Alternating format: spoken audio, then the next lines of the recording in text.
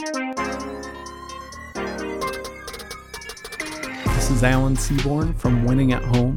Welcome to In Progress, a podcast about faith, life, and how we grow. And in this episode, I'm going to be talking about something that I've mentioned last episode, that I was speaking at a camp a couple weeks ago. And one of the things that was involved with this camp is a prayer and Bible journal for all the kids that were at the camp. And what this did is it went through and had categories for each of the 5 full days that we were there at camp. And these categories had some verses and then talked about these different ideas about who God is.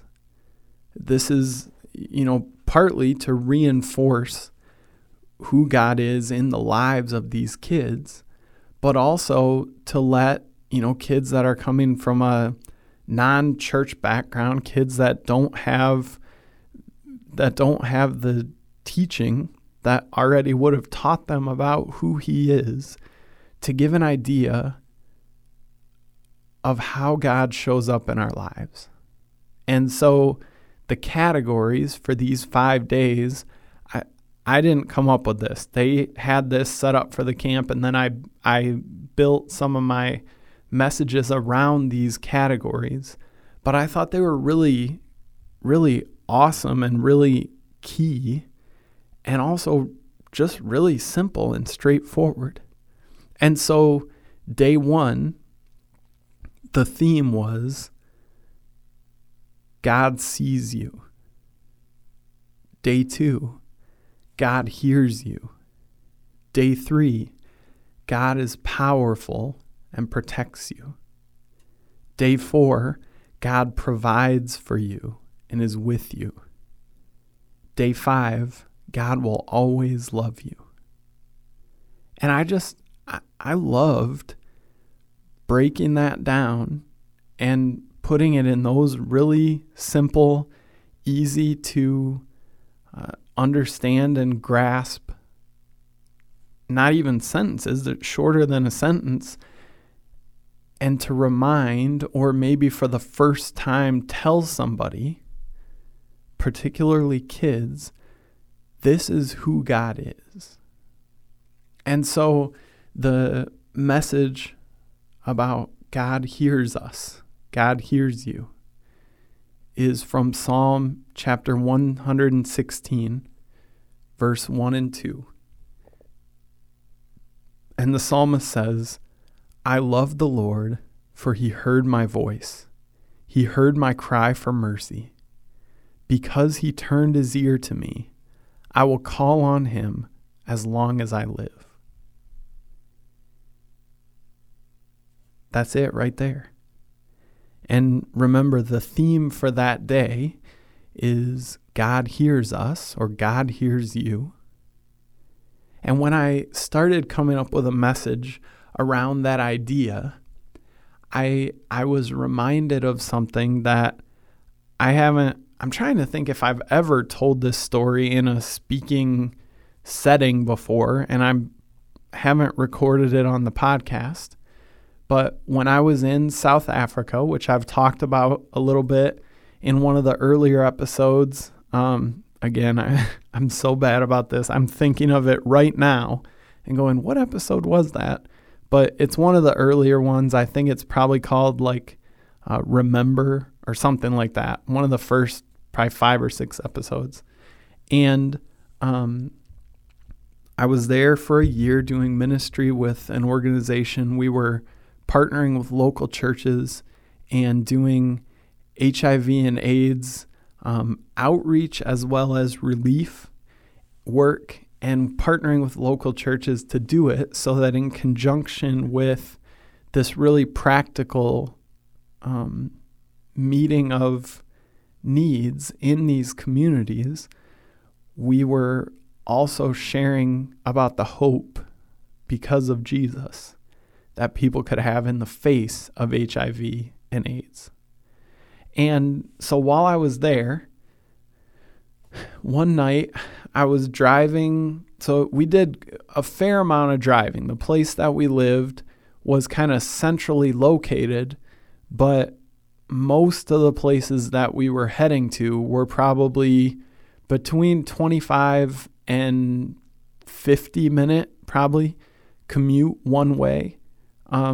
We were, like I say, centrally located, but we were around at all these different places. And one day I had been out, and I don't even remember where I was. I think I was meeting with somebody at a church, I think. And it was in the evening, so it was already dark out. And I started heading home. Earlier, right before I was about to leave, my phone had died, which is the classic way that some of these stories start out, right? So my phone died, and I didn't think that was any big deal because I didn't need it for anything. I knew where I was going, all that. And so I got on the road and started driving, and I noticed that my headlights started dimming a little bit, and the light on my dashboard started dimming a lot, and the car started losing power. I don't know if anyone's been in that situation before. I unfortunately since then have had car batteries die on me like this. I think on maybe 3 or 4 separate occasions. I don't know if it's living in a cold weather climate or being someone that doesn't know anything about cars, and I probably don't change the battery proactively. I don't know. Anyway, so what starts to happen is the car starts to shut down as I'm driving down, not quite a highway, but like a 55 mile an hour road. And again, my phone's dead. Now the battery on my car seems to be dead too. And I pull over to the side of the road, and I'm in a foreign country halfway around the world where all the phone numbers that I have memorized in my life are worthless, right? Because I've only been in South Africa at this point for maybe 6 or 8 months, and I haven't memorized any of the phone numbers that I need to reach out to the people that could come and pick me up. And I'm just kind of standing on the side of the road behind my car. Normally this doesn't happen to me. These fluky, weird things, that happens.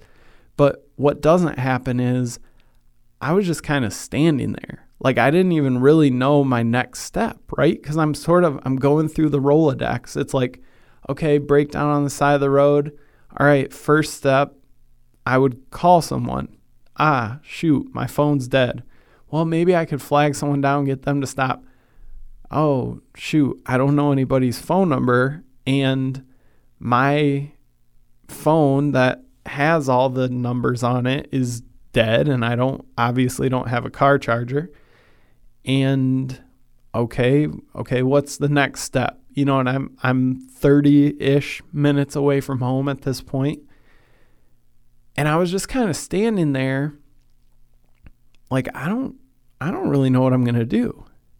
Because another interesting wrinkle to add to this already interesting and wrinkly situation is that there was at the time, I don't know if this still is an issue that people in South Africa deal with, but carjackings were a fairly common occurrence.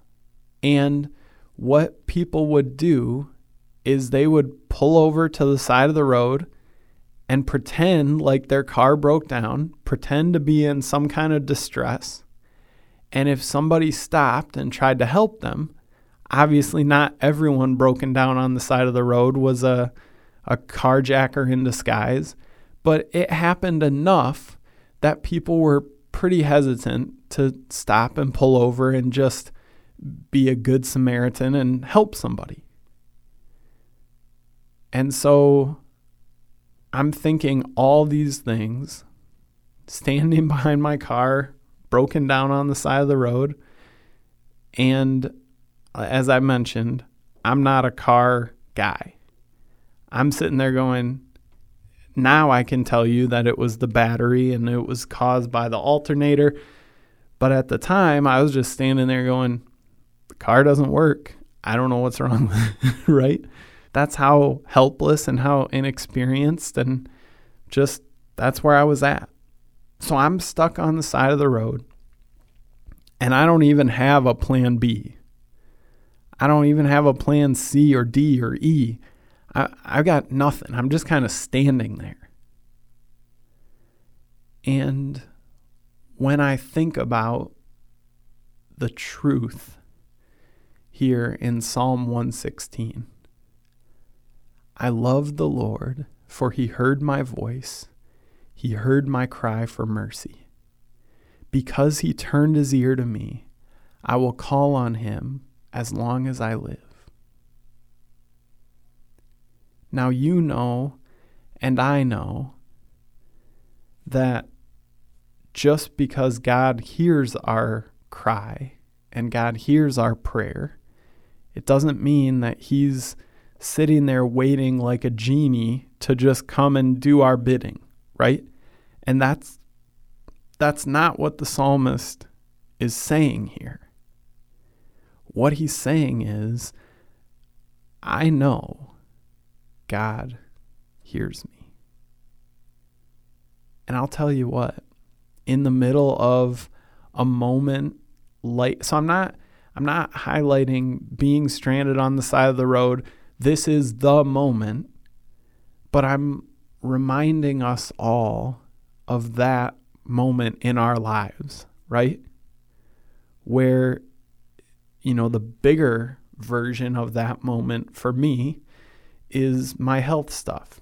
And I've talked about it several times in different episodes, and it really is kind of the impetus for me to do this podcast in the first place, to share a little bit more of my journey through not finding answers and having to figure out that this verse from Psalm 116 is true, that God does hear me, that God does turn his ear to me.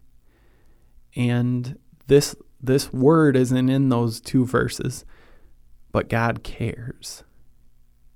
Even when the answer that we're hoping for, the answer that we're waiting for, the answer that we're searching for doesn't happen.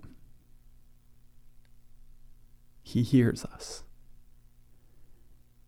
And even though at the beginning of the journey, that's kind of no comfort or cold comfort. I don't even know what that means. I hope that means very little comfort. If it's not, then that's what I'm trying to say. But what we see as we go along this journey of waiting, of praying, of hoping, of asking, and of still waiting, we actually move to this place where we do find a lot of peace and a lot of comfort in knowing that God hears us. There's a moment right before, so the famous part of the story of Lazarus is obviously that this was a person that Jesus cared deeply for. Lazarus died after Jesus had found out that he was really sick and then waited to go visit him. He died. Well, when Jesus got there, he was kind of a little bit confronted by Lazarus' sister, and she said, "Hey, if you were here, this wouldn't have happened." And then we know, like I say, the famous part of the story is Jesus raises Lazarus from the dead. He calls him out of the grave. But there's something that happens right before that. Jesus prays, and I don't have the verse pulled up right in front of me, but he says something along the lines of, God, thank you that you hear me. And then he says, I know that you always hear me, but I say that for the benefit of the people that are listening right now. So you see how Jesus is pointing out, is highlighting, is reminding us and bringing us back to this truth that God hears his people. That when we cry out, even if we don't get the answer that we want, and even if we don't get it in the time frame that we want, when we find ourselves in this spot like I was in, on the side of the road, dead battery on the car, dead battery on the phone, don't even really know what to do. I wasn't in an area, I was kind of between the area where I knew people and the area back home where I knew people. I was kind of in no man's land. And I didn't have plan B, C, D, E, anything. I was just there. And when you feel that way, even then, God hears you. Even then, he's not just abandoning you. He's not just rejecting you. And I talked about this in, I think the episode was called Waiting, reading from the end of the book of Lamentations, chapter 5, where the people are crying out to God and saying, God, can you respond? Can you do something? Unless you've just completely and utterly rejected us. Because if we're honest, that's easily where we can go when we don't get what we want, right? We kind of jump into this melodramatic, even if it is a serious situation, we can easily jump to this thing where we don't maybe realize it in the moment because we're just acting out of emotion, but where we're trying to manipulate and twist God's arm and say, well, God, if you really loved me, this is what you would do. We go, if you really hear me and you really love me, obviously you're going to do what I'm telling you to do right now. And it's tempting. I'm going to be straight up honest with you. It's tempting. Especially in the moments where it's a whole lot more significant than being broken down on the side of the road, right? Where life or quality of life or, mobility, independence, whatever it is in jeopardy. It's really easy to take the approach of Lazarus' sister, and I can't remember if it's Mary or Martha, that said, Jesus, if you were here, this wouldn't have happened. It's really easy to try to guilt God into doing our thing. But the reality is, even if he's not behaving like the genie that we want him to, in these moments, God hears us. And like I said, in the very beginning of these moments, that provides little to no comfort whatsoever. But as we go along our journey, and as we realize, oh, you know what? Kind of part of the deal of life is I'm going to go through some tough stuff, is things aren't going to work out the way I want them to, is there's going to be some pretty serious tragedy in my life and in the lives of people around me. And that doesn't mean God doesn't hear. That doesn't mean God doesn't care. because he hears always.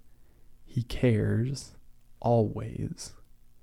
And that is just such a wonderful thing that we can find peace and comfort and I guess stability, is the word that I'm trying to come up with here, because we can find this confidence in knowing that even if he's not reacting at the snap of our fingers the way we want him to, God's there with us.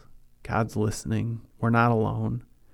We're not totally lost and rejected and stuck by ourselves with no plan B, C, D, or Z. Because God hears us and he cares.